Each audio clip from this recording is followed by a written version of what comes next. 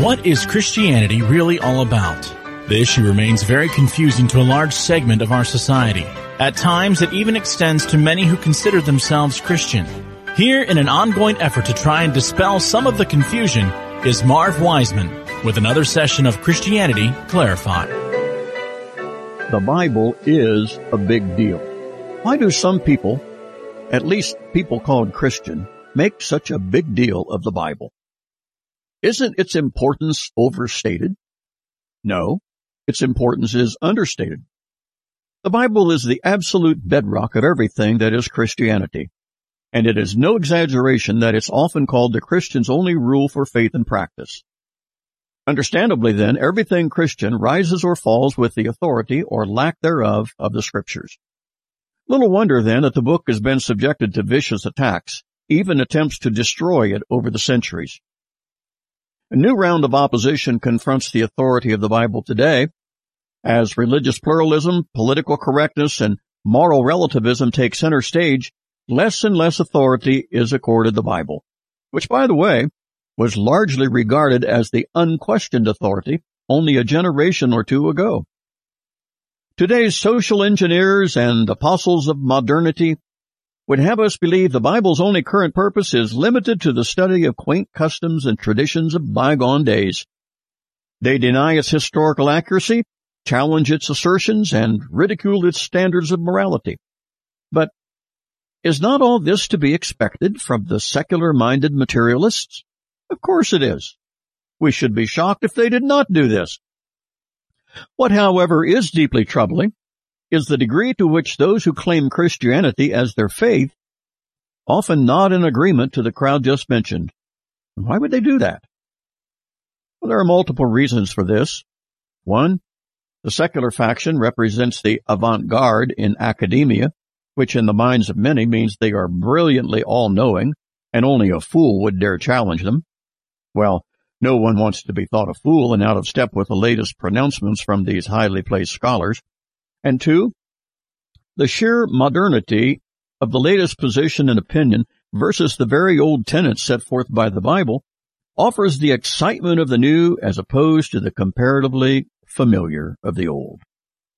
Many are prepared to elevate the new above the old simply because it is new. And their motto is, if it's newer, it's better. And three, possessing only a superficial understanding of the Bible, and thus failing to grasp and appreciate its breadth and depth, makes it relatively easy to put it and its authority aside as it is buried in an avalanche of so-called scholarship from the so-called experts. In reality, though, those who have taken the time and devoted the mental energy the Bible deserves invariably come to one conclusion. This book is simply beyond human contrivance. It pulsates with an inexplicable energy that no mere man can explain or replicate. Its accuracy, scope, emphasis, its bear-all, tell-all, its prophetic portions, many of which have already found precise fulfillment that guarantees the ultimate realization of those yet unfulfilled, simply puts the Scriptures beyond the possibility of human origin. Human writers? Yes. Human authors? No. In no wise. Were this sacred book merely the invention of man, he surely would and could write more books equal to it. But he hasn't.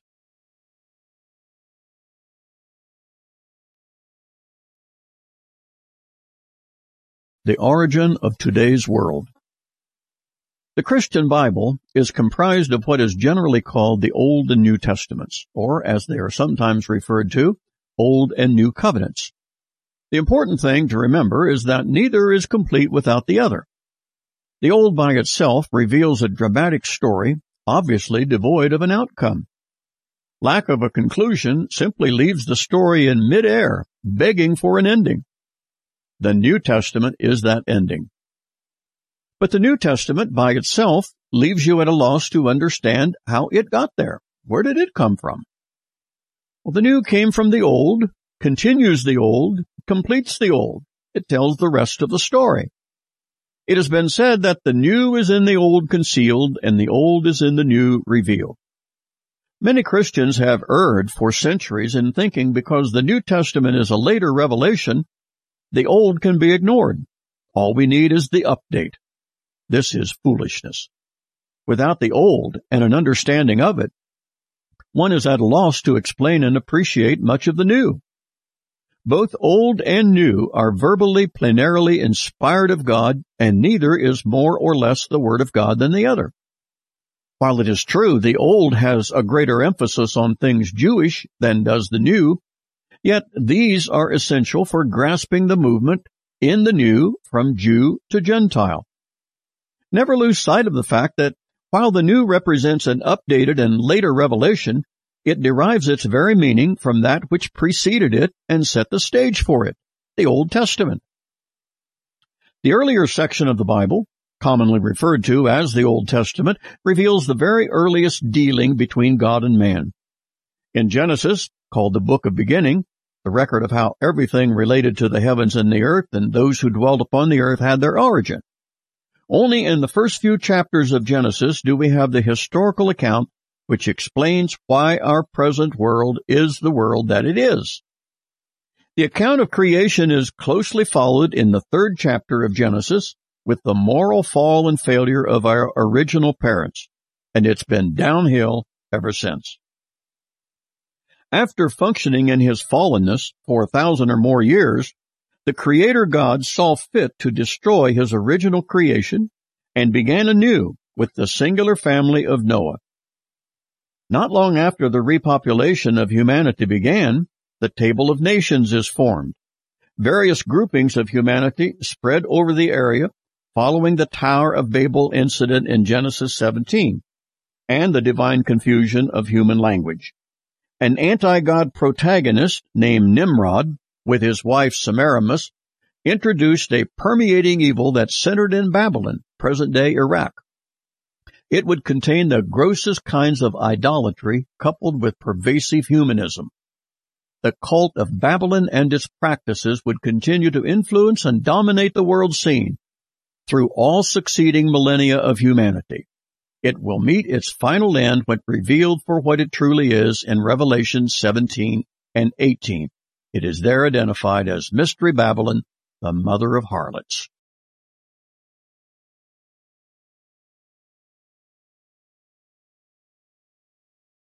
Transformational Christianity. What is it that really occurs at the supposed point of one's personal salvation? Does something of objective reality take place, or is nothing present but one's subjective feelings, fueled only by imagination? Is there something that actually occurs between the individual and God himself? And how can we know? Untold multitudes of people over thousands of years have provided first-hand testimony that God himself somehow entered their life and changed them forever from inside out. Are they to be believed? And what would be their motive for lying? If true, what formula induced such an experience? And could others employ the same formula and obtain the same results, connecting with the very God of heaven? Is such a formula embodied in what the Bible calls the gospel? And what exactly is that? How does it work? How is it implemented? How can one's life be transformed merely by believing something? Could it work for anyone? Good questions, all of them. And yes, it is what is called the gospel or good news that can do that. In fact, it alone can do that because God provided this information for that very purpose. Romans 1 says this gospel, this good news, is the power of God through faith unto all who believe. It is the singular way, the exclusive way, whereby human beings can connect with God. And the link is God's Son, Jesus Christ, who came to earth so as to make that very connection available. 2 Corinthians 5 tells us God was in Christ reconciling the world unto himself. And when in an individual act of will we embrace that truth, we are admitting our need and God's provision for that need. That is called believing the good news, the gospel. we personalize it by our response to it. This can only be accomplished by an individual and not through the religious workings of any institution. It is not Protestant, nor Catholic, nor Jewish, nor Muslim, but it is Christian, and Christian is what it makes one upon believing it. It is instantaneous and crisis-oriented, by which in a mere instant of time, one passes from spiritual death into spiritual life. It is divine regeneration. That means it is God who actively effects this regeneration or renewing of our human spirit, which only God can reach. It is this part of our being, our non-physical self, called the spirit, that God makes new. This is called being born again. God makes you new on the inside. Has He done this in you?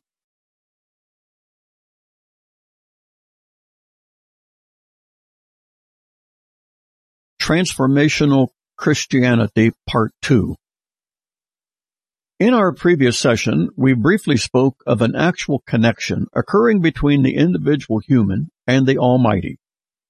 Admittedly, it's scary, but if it's available and a matter of spiritual life or death, wouldn't you want to know about it?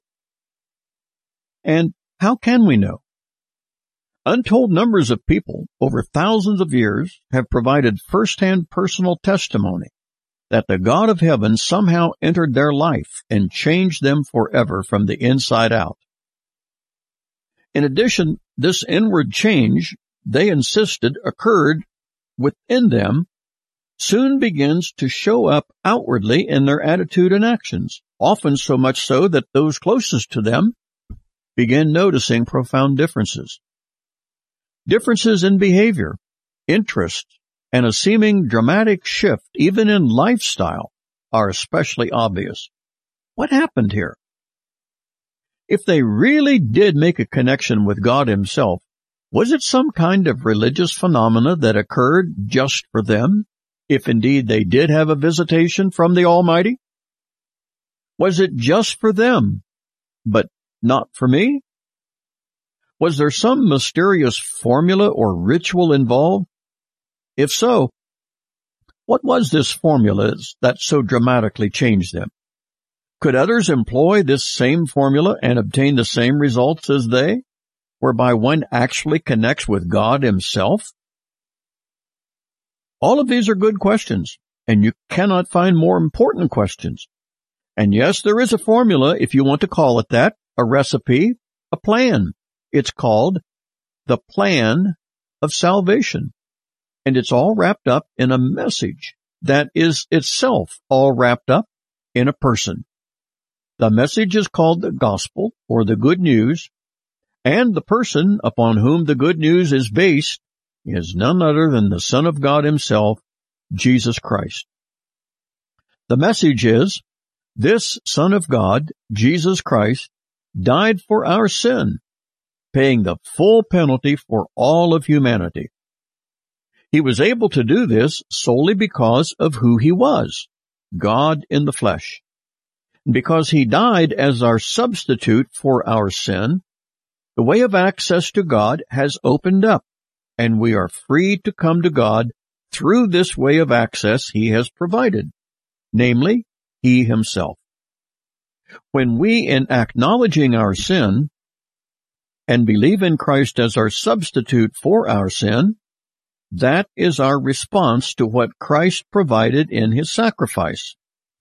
We place our faith or trust in Him alone because He alone made that payment, and we do this as an act of our will.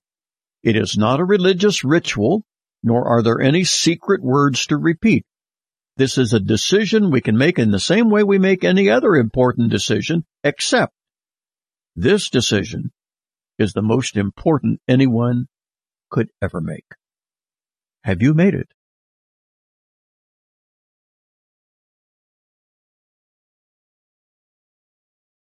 Transformational Christianity, Part 3. It may well appear to many to be a stretch that we mortals can actually connect in a real way with the God of the universe. In fact, such is the connection that God transforms the individual from the inside out. Of course, for someone who has never experienced this connection, it not only seems far-fetched, but downright impossible. But don't try to tell that to the multitudes who insist they have experienced that very connection, nor to those who have witnessed the dramatic change of life in those who have made that claim. But you see, this change, this connection with the Almighty, is the very reason God took the steps He did to make this man and God connection not only available, but incredibly desirable. Even more than desirable, it is essential in order for man to become right with God. This is because the Father sent His only begotten Son to do the deed. The deed? Yes, the deed. The deed of being made to be sin for us, so that we might be made right with God. This deed that only Christ was qualified to accomplish was then prepared as an historical literary package, a story, if you will, called the Gospel, or the Good News. Romans chapter 1 tells us that when this story of the Gospel is proclaimed and people respond to it by believing it, the very power of God is unleashed in that believing person, and they are made anew and alive to God for the first time in their life.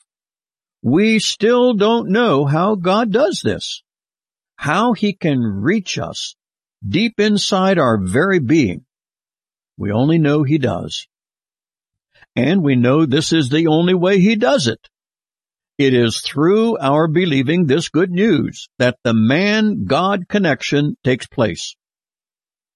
It ought to be obvious, then, that this is why Christians from the first century to the present are charged with the privilege and responsibility of spreading this gospel. For, said Paul, it is the power of God unto salvation to everyone who believes. This power, and it alone, is that which regenerates or makes us over again on the inside. We become a child of God, forgiven for our sin and assured eternal life through Jesus Christ our Lord. And if that were not enough, several collateral provisions become ours at the very same time we believe, including a peace that passes understanding. No wonder Christians sing, "I love to tell the story of Jesus and His love." It is the sublimest of all stories ever told, and upon believing, it actually causes the spiritually dead to become spiritually alive.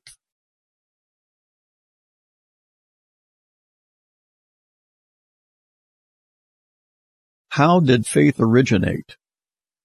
The principle of faith was originated by God in order to salvage fallen humanity.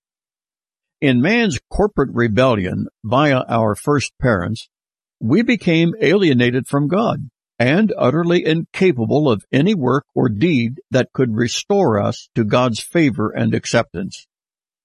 Man's moral impotence could accomplish nothing pleasing to God. Because man could not facilitate his own way back to God, he and all his progeny were doomed to remain alienated from their Creator. Man's utter inability excluded him from a solution. Only one possibility remained. Would the offended Creator be willing to initiate a strategy whereby He could restore fallen man to the place and position of acceptance? And why should He? And were He to do so, what possible strategy could be derived?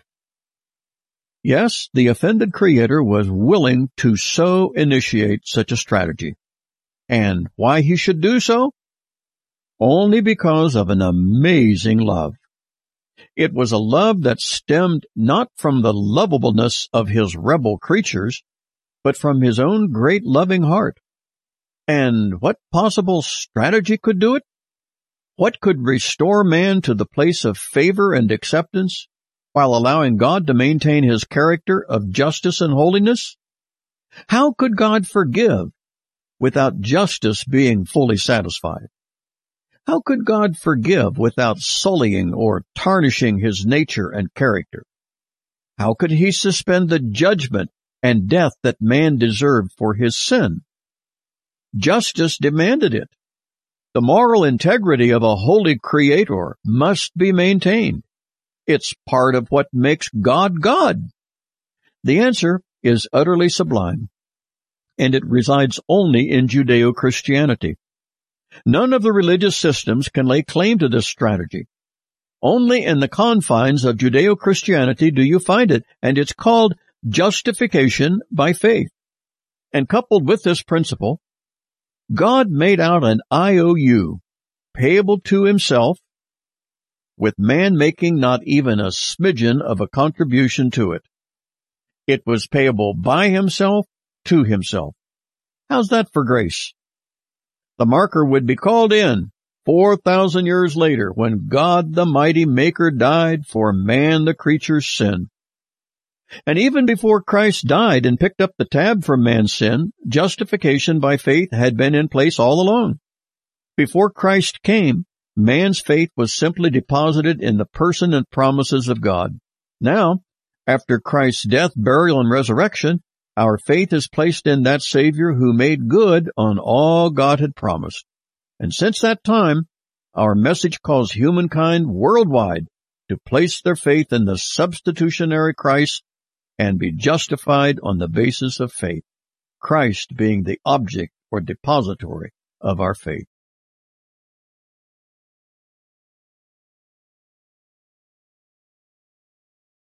The divine rationale of faith. So, what's the big deal about faith? Why is it emphasized so much, particularly in Christianity? And isn't one faith as valid as another? Doesn't it only mean that you need to believe in something, and whatever that might be is just as good as whatever someone else believes? Well, faith is a big deal, and nothing makes more of it than Christianity. But faith was not instituted by Christianity. It predates Christianity and goes back beyond even the root of Judaism. We're told about Noah finding grace in the eyes of the Lord in Genesis 6, and Abraham who believed God and it was counted to him for righteousness in Genesis 15, predating both Judaism and Christianity. So, what did that actually mean, and how did it work? And why? Why was this principle called faith even instituted? By who and when? Well, first off, Noah demonstrated faith when he responded to God's call and built an ark. But Abraham, often called the father of Judaism, represents one of the earliest and clearest examples of faith. Here is how it seems to have played out. God instituted the principle of faith because in doing so, he was able to require something that man could provide that was not works or deeds-oriented. Man was simply required to believe. Well, who couldn't do that? Precisely. It is one reason the gospel of grace through faith is such good news. Anybody can believe. But back to Abraham, who believed God and it was counted to him for righteousness. What was it? His belief. Abraham's belief was counted for righteousness. Notice the text does not say Abraham was righteous. It says his faith, his belief was counted to him in the place of righteousness. And Abraham's faith was a substitute for the personal righteousness that he did not have. Since the quality of one's faith is determined by its object, what was the object of Abraham's faith? Well, it was simply God himself and God's promise to Abraham. Follow me now. Here is God, a perfectly righteous and utterly holy being who demands holiness of character from any being in his presence. But like us, Abraham didn't have that. How then can he connect with God and be accepted by Him? Only by faith. In other words, only by his volitional trust and confidence in who God was and what He said. It is as though God is saying, Abraham, I am well aware you are a flawed, fallen human being, as is all of humanity, and I know you cannot fulfill or measure up to the standard of holiness that will allow me to accept you. So if you will place your trust in me, make me and my promises to you the object of your faith, I will accept your faith in place of the righteousness you do not have. That is justification by faith.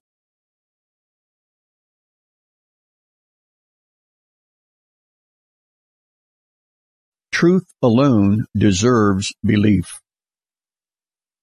InterVarsity Press, a Christian publishing house, released a book in the 1990s written by James W. Sire. It was an intriguing title. Why should anyone believe anything at all? It addresses the issue of belief or faith, but on a different level than the usual approach. I viewed the book as a welcome addition to my library. While James Sire dealt skillfully with several attendant issues to the subject of belief, his main thrust, at least as I gathered it, was that people should believe what they believe because it is true. It comports with reality. Imagine that. Believing something, embracing something, committing to something, because you are convinced it is true. What an utterly novel idea. Well, I'm being a little facetious, of course, yet maybe not so thoroughly at that. One is amazed at those today who dismiss the very notion of truth even existing, or if it does, it is not discoverable. Multitudes relegate truth to the same standard as beauty. You know, in the eye of the beholder. You have your faith and your truth, and I have my truth. And isn't it wonderful that our truths are mutually contradicting, and yet we are both right?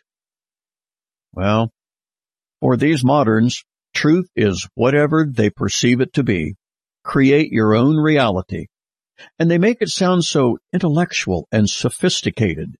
But in reality, it's pure nonsense. While preferences and opinions are all subjectively valid, and everyone has a perfect right to whatever suits their subjective fancy, the door is closed when we try to apply our preferences to objective truth, because a thing is what it is, whether we want it to be or not, whether we like it or not, or whether we believe it or not. Truth is that which corresponds to reality. Those who insist there is no objective truth, particularly in areas of morality, might as well say there is no such thing as reality. Actually, the only absolute to which they will agree is the absolute that there are no absolutes. Go figure. It all becomes a study in absurdity. So, while the axiom of believing something because it is true appears very simple, it also sets the stage for dealing with the attendant issue of truth itself. It does exist, you know, with all its pains and its joys. When we believe something, anything, because we discover it to be true, we step into the reality of the thing. And when we refuse to believe something that is true, we are living in an untruth of the thing. Its truthfulness is not altered, but remains intact. It is we who are out of step with the truth, and we need to reverse ourselves and embrace the truth to be aligned with reality. God is a God of reality.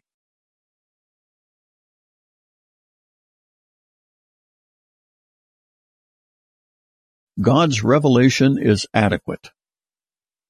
Have you ever heard someone raise the following question? Since there is so much emphasis in the Christian faith about believing, why hasn't God made himself more obvious, making it easier to believe in him? I mean, if he is really there, why does he seem to be hiding? God could make himself more known and make it easier for people to believe. And then even atheists would be compelled to believe. And isn't that what God wants? people to believe? Yes, he does want people to believe in him. And this is why the Scripture says, without faith it is impossible to please God. For he who would come to God must believe that he is, and that he is a rewarder of them that diligently seek him. And it is true that God has not fully revealed himself. However, he has adequately revealed himself and given us the ability to process information about his revelation. He has also put into action the principle of faith, the God-given volitional option of belief or unbelief. And he does not ask us to believe in him without sufficient reason. God does not want our faith to be baseless, but intelligent. Intelligent faith has processed and evaluated the several evidences God has given in creation, the order of the universe, and the reliable historical records of his working through the incarnation of his Son, Jesus Christ. Faith is man's response to what God accomplished in providing his Son as a sacrifice for sin. When we respond to that good news, we deposit our faith or reliance in who Christ was, what he did, why he did it, and how man's eternal destiny is wrapped up in it. This kind of belief is known as the justification by faith kind of belief. It means to be declared righteous before God merely on the basis of our faith in him. And in doing so, we simultaneously admit that we are unable to provide the quality of righteousness God requires. So, we trust in him to provide for us that which he himself requires. But why should God do that? Because that's the kind of God he is. A God of love and grace. A God who provides for us what we could not provide and then gives it to us as a free gift. Can we see then why this is called good news or the gospel? Placing one's faith in the person and work of Jesus Christ is a far cry from a leap of faith in the dark. It is a responsive and intelligent step of faith into the light. And in taking that step, we align ourselves with reality. And God is a God of the real, not the imaginary. This justification by faith is the pearl of the Christian faith.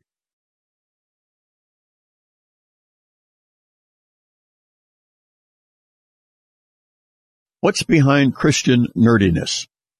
Speaking to a group of college students, the visiting lecturer was addressing the claims of the Christian faith and told these young people they should give very serious consideration to who Christ was, why he came, what he accomplished, and why it mattered so much. At the conclusion of his talk, he offered to entertain any questions they might want to ask. A sophomore in the rear stood to his feet. Encouraged by the speaker to go ahead, the young man began. I appreciated some of the things you said tonight. In fact, I've been thinking a lot about this spiritual stuff. But there's something about Christians or people who call themselves Christians that really bugs me. Man, they seem so nerdy, like real holy Joes. I don't know many of them, but they don't seem normal. They never come to our keg parties. They don't smoke, always going to church and carrying a Bible around. They just come across as weird, like they never enjoy life or anything. Man, I couldn't live like that. I mean, I want to have some fun and live a little. What is it with these people anyway? If that's the way you have to act because you're a Christian, I mean, count me out. The speaker couldn't help noticing a number of bobbing heads around the audience, indicating they agreed with the question he had just asked. Offering a brief prayer and hoping that other Christians who might also be in the audience would do so as well, he started by saying, I understand exactly what you're saying. In fact, your very observation was one I myself had made prior to my becoming a Christian. So I guess after a manner of speaking, I too have become what many might call a nerd.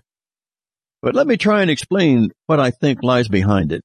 You see, When one becomes a Christian, he really does begin seeing with different eyes than before.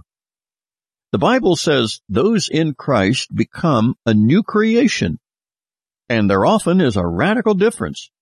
Christians even view their own body in a new way. Before, they thought their body was theirs to do with as they pleased, so they were eager to engage in whatever they thought pleasurable with whomever. But after Christ saved them, they realized they have a body and soul that Christ died for on that cross. They now view all of themselves, including their body, as being the property of Christ. They are merely stewards of their body. They are very serious about caring for it, including what they put into it that may be harmful to it. For Christians, the Bible makes it clear that we are not our own, for we have been bought with a price, even the blood of Christ. And as for those who carry their Bible, well, if you really believe it to be God's Word, as Christians do, it only seems logical to have it at your fingertips for ready reference for yourself or someone else, especially in an academically charged, controversial setting that a campus often is. So bottom line, I think we're saying, but without apology, and yet I hope with some understanding that the secular lifestyle and the Christian's lifestyle simply represent two different and distant worldviews, and each should allow the other to be true to their own convictions.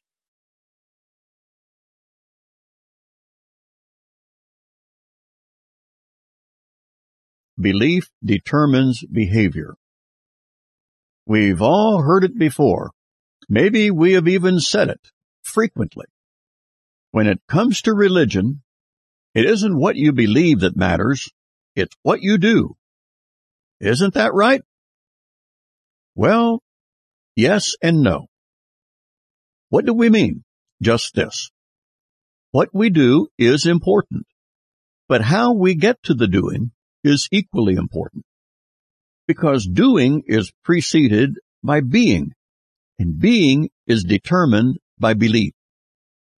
In other words, what we do is based upon what we believe. Beliefs establish the agenda and the value system under which we operate. We do not do what we do so we can establish our beliefs, but we do what we do because of our already established beliefs. Our beliefs determine our attitudes, our priorities, and our value system. Out of these things, we act and engage our doing. Perhaps we should think of our belief like the root and our behavior as the fruit. There can be no good fruit if there is no good root. Christ used the good and the corrupt trees as examples, and each bore fruit after its kind. Jesus said, don't expect a corrupt tree to bear good fruit, or vice versa. It simply will not happen. The kind of fruit we bear is determined by the kind of tree we are. Don't try to begin with the fruit. You must begin with the tree being what it needs to be, and then the fruit or results from the tree will be of like kind. Good fruit or good works. This is what the Apostle Paul referred to in Ephesians 2 when he tells us, we are not saved by good works, but saved unto good works. The temporary objective of every believer while on earth is to engage in good works, or as Christ said, we are to let our light shine before men that they may see our good works and glorify our Father in heaven. But you can't let your light shine if you don't have one. Where can you find a light you can shine? Only in the one who is the light of the world. Light, spiritual light, is merely one of the several things Christ imparts to one who comes to him. We receive his light and all else he gives when we exercise our will by believing in him. So while we see that what we do is important, what we believe precedes and determines what we do. It's the old cart before the horse analogy. If we try to make the behavior pull the cart, we get it backwards.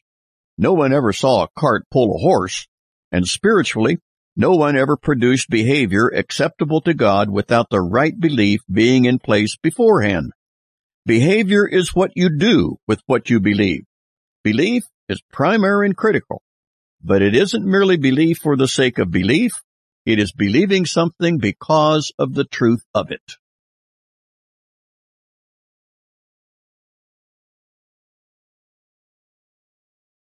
Coming to Christ. Throughout the four Gospels, Jesus consistently refers to the reality of things spiritual with things physical. There is physical light and spiritual light, physical bread and water and life and death, and spiritual bread, water, life, and death.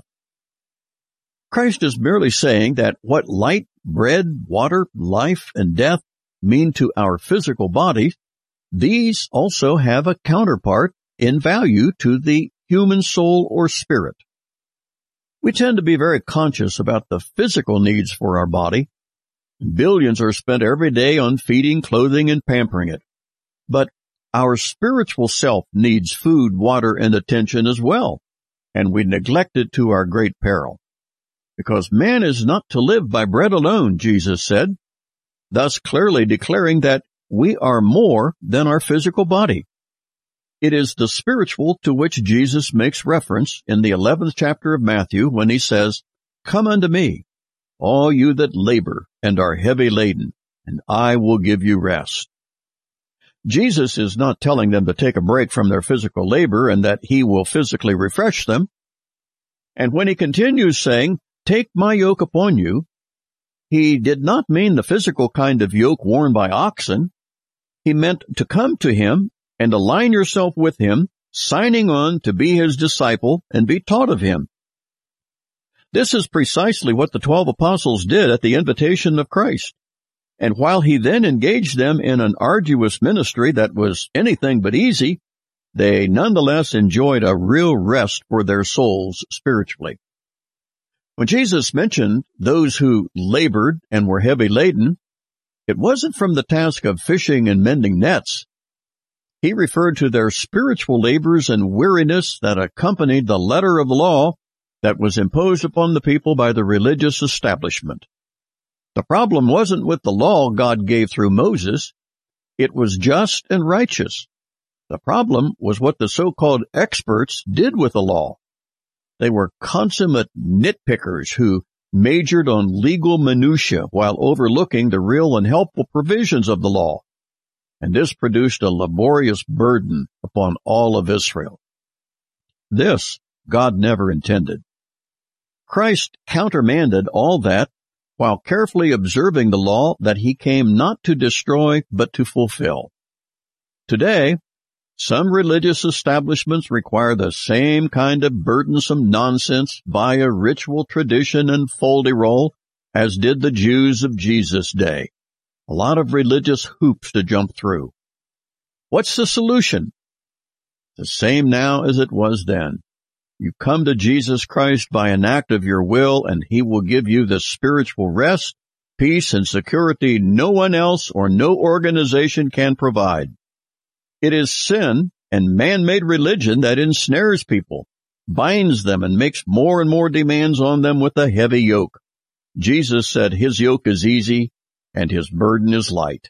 He'll never make unreasonable demands upon those who come to him. Come now.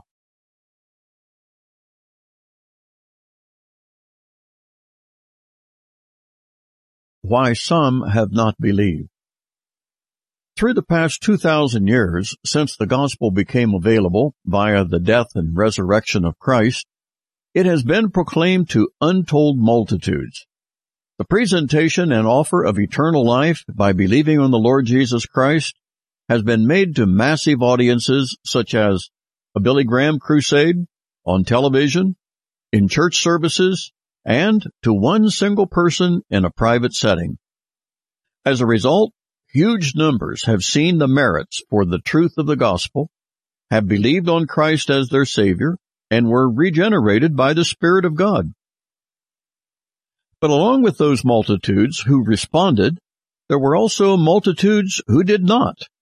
Why didn't they?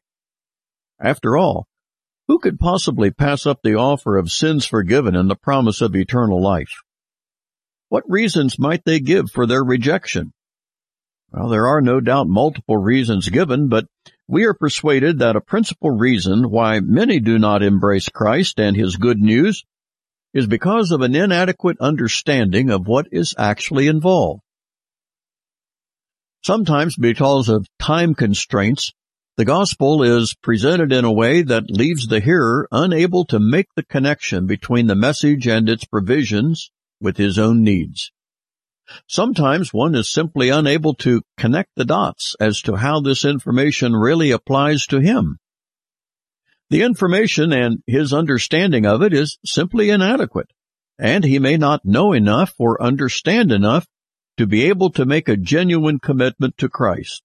Especially may this be true when one is hearing the gospel for perhaps the first time. Trusting Christ for one's eternal salvation truly is a momentous decision that will impact every sphere of one's life, not only in this world, but the next. And this person needs our prayers and our patience. It is unwise for Christians, no matter how sincere, to attempt to pressure or push someone into a decision they are not able to make in an intelligent way.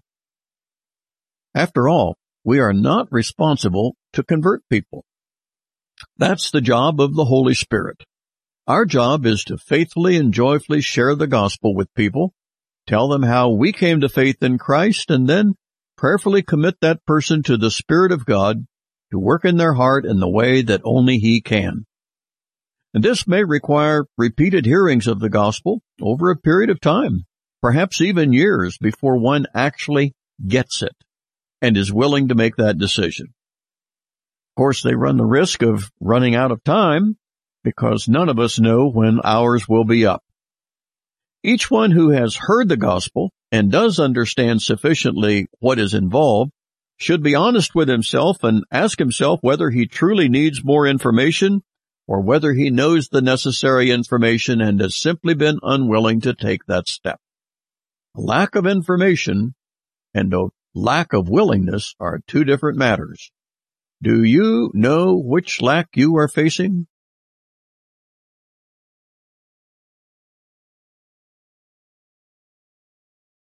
An illusion of being in charge. Children in every culture the world over have one great passion. That is to be a grown-up, a real adult. And why is that so desirable? Because children naively think when you're an adult all grown up, then you can do anything you want. Little do they know. But that's the illusion. We call it personal autonomy or self-governance, making your own decisions, going where we want, when we want. Of course, when you become an adult, it doesn't actually work that way, does it? So it is an illusion of childhood that invariably gets corrected shortly after arriving at that coveted adulthood. Clinging to our personal autonomy is a major excuse lots of folks have for not wanting to surrender their life to God. They want to remain in charge, make their own decisions, etc. It's that master of my own fate, captain of my destiny thing. But that's an illusion too. We're simply not in charge of anything to the extent we would like to think we are. Have you ever had unexpected events enter your life that upset your plans? Of course. We never had control over those things, nor how they played out. In childhood, we lack authority and are not in charge. In old age, we have authority but lack ability and are not in charge. In fact, we are so not in charge, we can't even make our body do what we want it to. In youth and in old age, there is realization we are not really in charge. But between youth and old age, this is when we really are in charge, right? Don't be so quick. Remember the unexpected things that upset the apple cart when we thought we were in charge? Who was in charge when we were fired or hired? Who was in charge when the officer pulled you over or the judge slammed down his gavel? Or who was in charge when the batter drove your best curveball out of the park? Who was in charge at 5th and Main the day of your near-fatal accident? Our personal autonomy, my friend, is illusory. Sure, there are times when we think we are, looks like we are, folks think we are in charge, but it can all change in a heartbeat, or the lack thereof. These realities visit us all of the time. It's life. And as much as we hate to admit it, we are not as autonomous as we'd like to think. This is why it's a terribly flimsy excuse to say, as some do, I don't want to give my life over to Christ because I need control. It's my life, and I want to call the shots. How foolish is it to insist on being in charge of our own life while actually not being that at all, when we could simply turn everything over to the one who is truly in charge and derive the benefits from being under his benevolent supervision.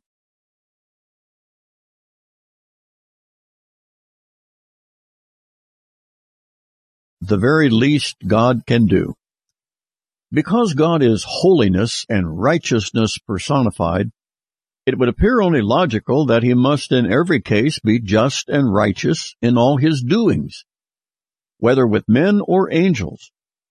What precisely does justice entail?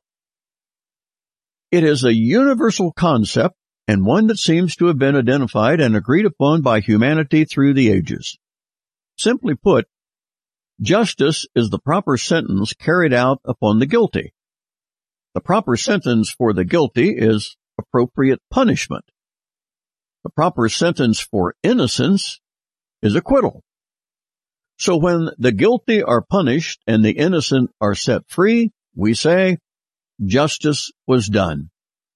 In each case, the subject received what was deserved. We know how difficult it is to render justice in human courts. The information that would sometimes exonerate or incriminate the accused is never full or complete. And the difficult task of the jury is to reach a verdict with only the available evidence to consider. Many cases would have received a different verdict had all the information been available. Consequently, some verdicts legally handed down by a well-meaning jury fall far short of justice having been done. This is not a problem with our just judge of the universe. He who knows everything is not dependent upon exhibits being presented either for or against the accused. He need not cross-examine or even question the witness. And God's all-knowing mind fully considers any and all mitigating factors when he judges each person before him. When rendering his verdict, it will be perfect justice administered. It means one's just deserts will be realized. Justice is receiving the sentence that perfectly fits the offense, not one bit more than is deserved, nor one bit less. And while this is hard for man to achieve in his human law courts, it is the only way God operates, and it reflects his righteous nature. There will be no appeals and no reprieves. Once the judge of heaven and earth pounds his gavel, justice has been done. And justice is the very least God can dispense. Every person before him can definitely count on receiving from God exactly what is deserved at the very minimum. But while God cannot do less, he can do more, much more. His wonderful grace is available to all who know they deserve God's justice, but they have placed their faith in Jesus Christ, who bore God's justice for them. We can receive the justice we deserve, or we can receive the justice through Christ our substitute. When we do, God's justice is wondrously transformed into grace, mercy, and peace, all procured for us through the death and resurrection of Christ our Lord.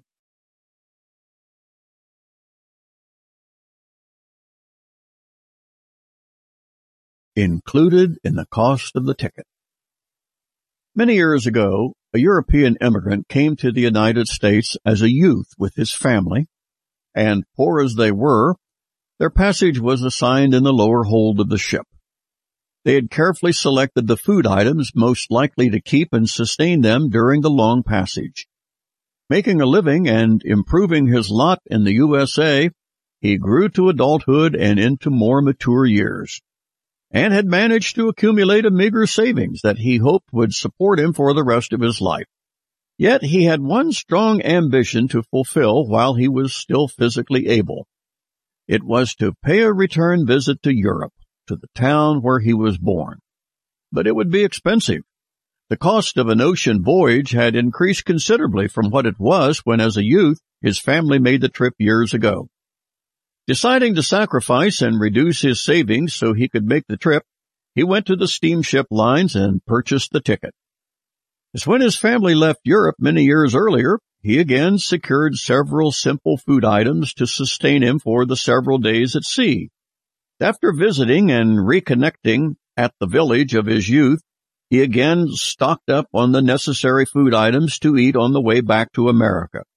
Each simple meal he ate all alone in his small inside cabin, and then, when in only a short time the ship would arrive in New York, he decided to treat himself to a few last meals in the ship's elegant dining area, where he concluded all the wealthy people dined. Upon being seated, the waiter handed him a fancy engraved menu and informed him he would return momentarily to take his order. Immediately he thought he would look for the cheapest items listed and keep his cost as low as possible. But he was perplexed. Perplexed because none of the elegant described entrees and other items had prices indicated beside them. When the waiter returned, he asked him in a whisper why the cost of the menu items was not given. He was unable to make a selection because he couldn't tell how much the items would cost. The waiter patiently informed him that all 3 daily meals plus the midnight buffet were all included in the price he paid for his ticket.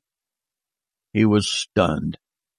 He could have been dining sumptuously at every meal in the beautiful linen tablecloth surroundings, enjoying the accompanying music and chatting with the other passengers. Instead, he was all alone in his little cabin trying to stretch the meager supply of food he brought with him. And it was all included in the price of the ticket. There was no way he could recoup the loss or relive it. It was all gone, and it had all been included with the cost of the ticket. Sad as this was, it doesn't begin to compare with what Christians forfeit by way of not enjoying the benefits of the Christian life that were all included in the cost of the ticket. The full price of redemption that Christ paid by his death on the cross includes numerous operating assets, benefits, and resources many Christians don't even know they have. They came with the cost of the ticket.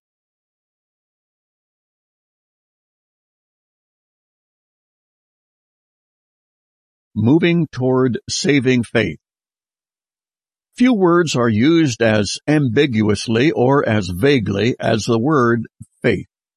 We have explained in past segments that faith is a common commodity possessed by everyone. We noted that even the convinced atheist has faith, although it is not, of course, religious faith or a faith that has anything to do with the spiritual. Yet, he does have faith, that is, confidence or trust, just the same. The difference, of course, is realized in the object of the atheist's faith, which in his case makes himself the object of his faith. Rather than having placed his faith, confidence, or trust in God or in Jesus Christ, the atheist has placed his faith, confidence, or trust in his own intellect and reasoning powers. He himself is the object or depository of his faith. While it is true, the atheist would loathe the idea, even of the word faith, because it conveys to most people the concept of something religious, which of course he soundly denies, we are using the word faith in the classic sense of its definition, which simply means trust, reliance, or confidence, which again, of course, everyone has and uses on a daily basis. We all exercise faith in a bank, a secure online commercial site, a best friend, an insurance company, an airline, and on and on. These are all objects of our faith and trust to do whatever we have contracted them to do. Despite the fact they have nothing to do with anything spiritual, they are nonetheless objects of our faith in the particular area where they function. The huge difference between this kind of everyday faith possessed by everyone and the Christian faith is, of course, found in the fact that Jesus Christ is the object or depository of the one who is exercising the faith, commitment, or trust. Faith in Christ is not a generic catch-all trust, but a very specific trust. And, unlike all other objects of faith, faith in Jesus Christ involves eternal consequences. The importance of understanding this cannot be over-exaggerated. While the faith itself that is possessed by the believing Christian is the very same kind of faith possessed by everyone else, the singular thing that makes it different to the salvation of the soul is that Christ is the object of our faith, and what we are believing in Him for is the forgiveness of our sin because of the price He paid for it in His substitutionary death. This removes our faith from the generic and deposits it in the particular. This is referred to as saving faith or justification by faith via believing on the person of our Lord Jesus Christ. The ancient Latins had a helpful explanation of the three levels of faith we plan to explore upcoming. Fascinating content you'll appreciate.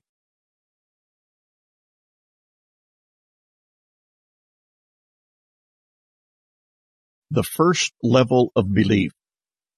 Three Latin words will help us all to understand the three levels of belief. These represent progressive levels that leads to what we have described as saving faith. And no, we don't have to know Latin to appreciate them because they have a close resemblance to English. They are a wonderful triad of terms called notitia, essentia, and fiducia. The first word, notitia, spelled Noticia, relates to our English word notice. This represents the first step or level that must be taken before saving faith can be realized.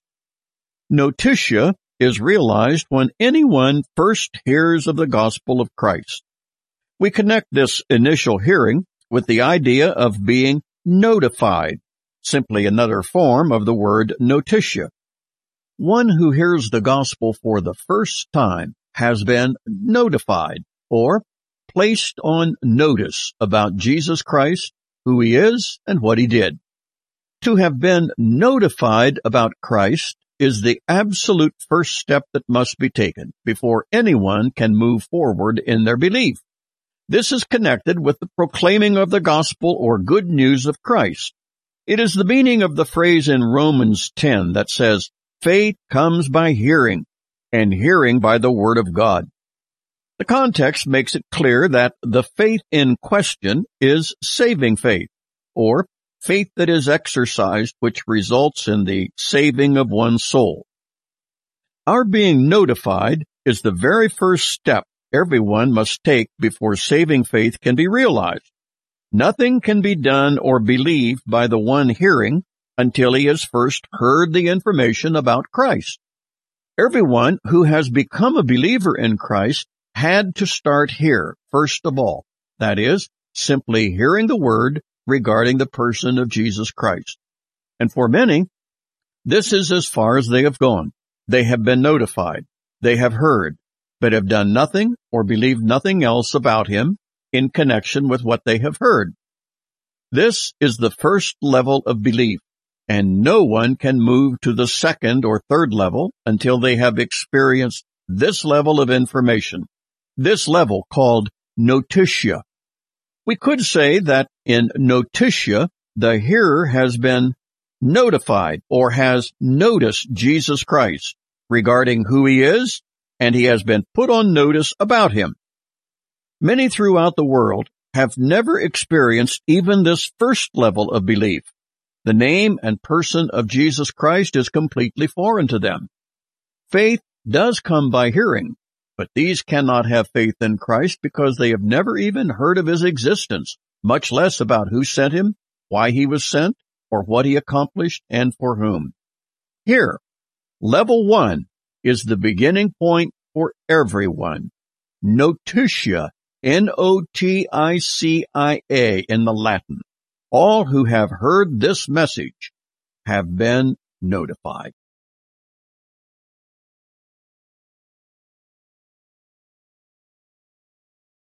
The second level of belief. Once someone has been notified regarding the gospel of Christ, they have experienced the very first level of belief. And no one has ever bypassed this level to become a Christian without having experienced this basic and fundamental information the Latins call notitia. But they have done nothing with this information apart from hearing it or logging it in their mind. Doing something with what they have heard involves this second level of belief, which our Latin friends call essentia, spelled Assentia. And you may have already picked up on the English equivalent of essentia, and if so, you recognize it means assent. When we assent to something, it means we agree with it. This is the second level of belief. The first level is notitia, and it means we have been notified regarding the person and work of Jesus Christ, but we haven't done anything about our being notified about it. This second level of belief is experienced when we actually do something about what we heard when we were notified or put on notice about Christ and what it is that needs to be done with it. We need to agree with it or assent to it, and this is essentia. It occurs when we process the information about Christ and reach a decision based on the information with which we were notified. We must accept that information as valid and agree with it, or we reject the information and disagree with it. If we agree, we assent to it. If we disagree, we dissent or become a dissenter, and we refuse to take the second level of belief. Here is where many people are today. They have heard the gospel of the death and resurrection of Christ, and that he died a death as a substitute for the sins of the world in general, and for their sins in particular.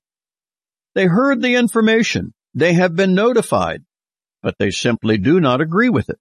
They do not assent to the information.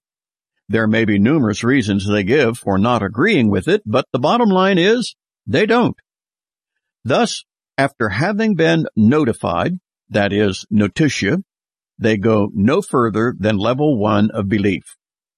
Level 2, which is to assent to what they hear or agree with it, they refuse to go that far, and they remain in their unbelief. They have heard notitia, but they refuse to agree with what the gospel says, what it says about sin, salvation, eternal life, and everything else involved in the gospel. The person who dissents may change his mind from not agreeing to agreeing. He may give more thought to the gospel or experience certain things in his life that causes him to move from disagreeing to agreeing, and if he does, he moves into the second level of belief and becomes an assenter. This essentia is the second level of belief. He is then prepared to engage the third and final level that leads to his salvation. It's upcoming and it's wonderful.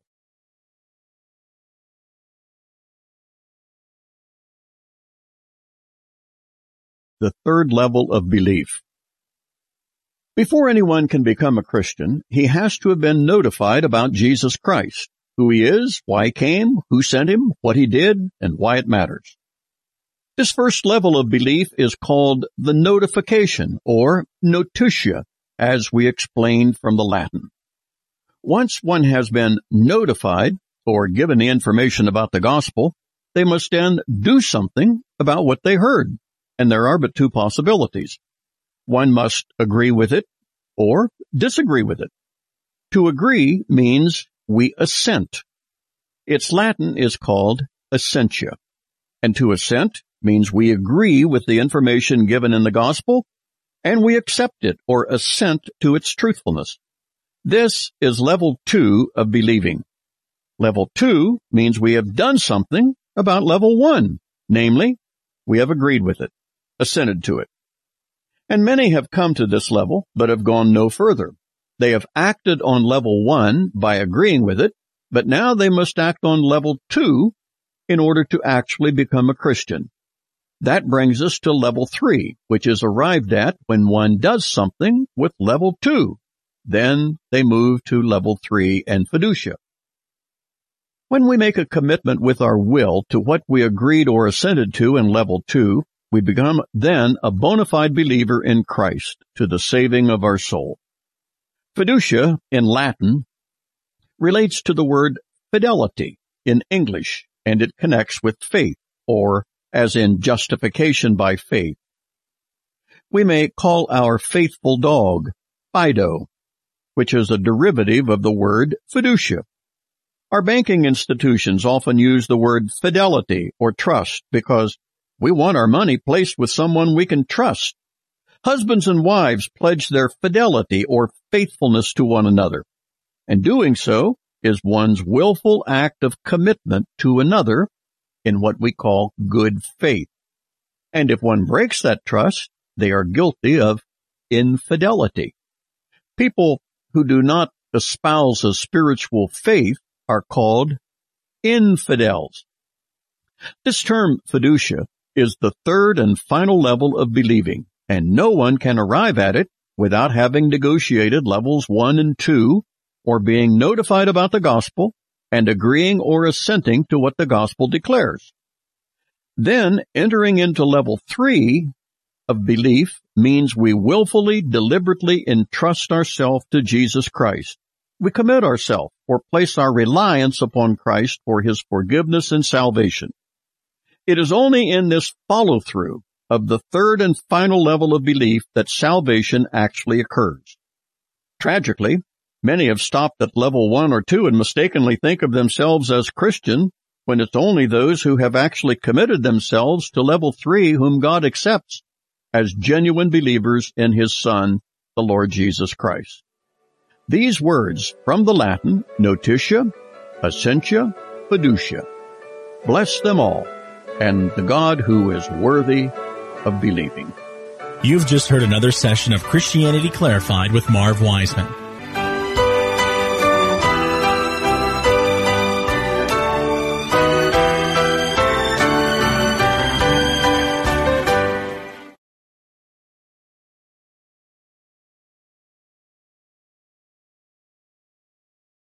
Preview of upcoming Volume 22.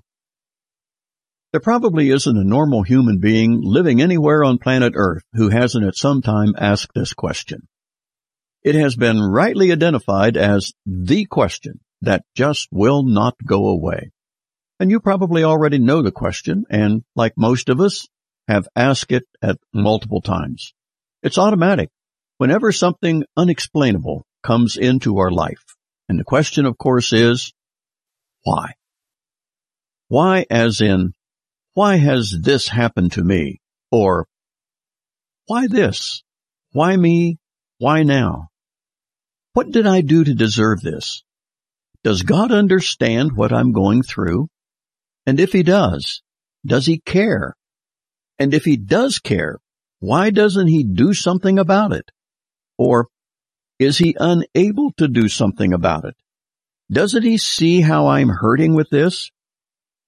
But if he's God, isn't he supposed to be able to do anything about anything he wants? And if so, why doesn't he want to? Or is there even a God who actually exists? Because if there is, why does he allow all this terrible stuff going on all over the world?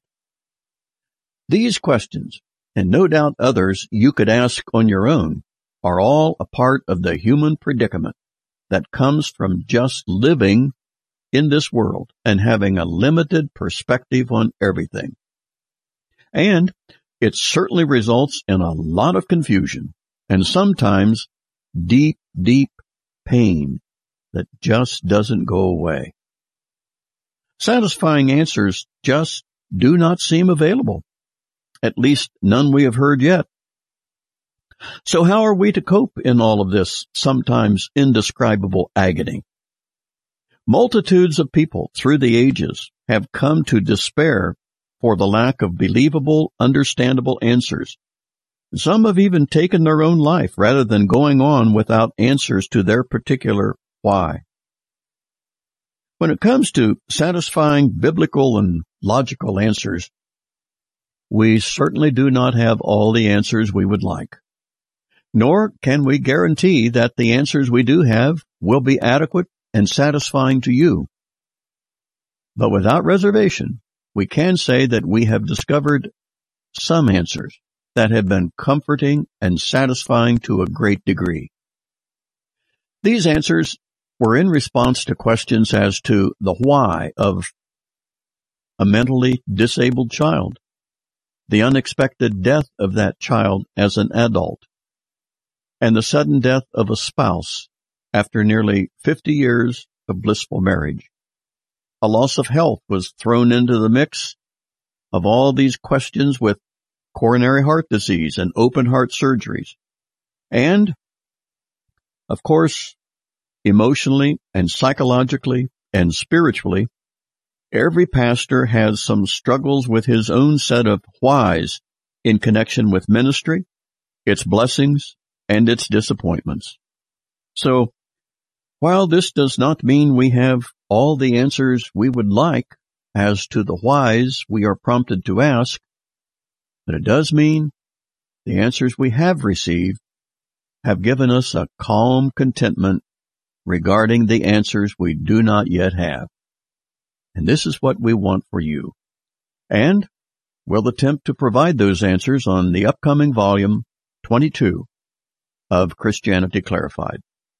If you are already receiving Christianity Clarified on an ongoing basis, you will receive volume 22 automatically.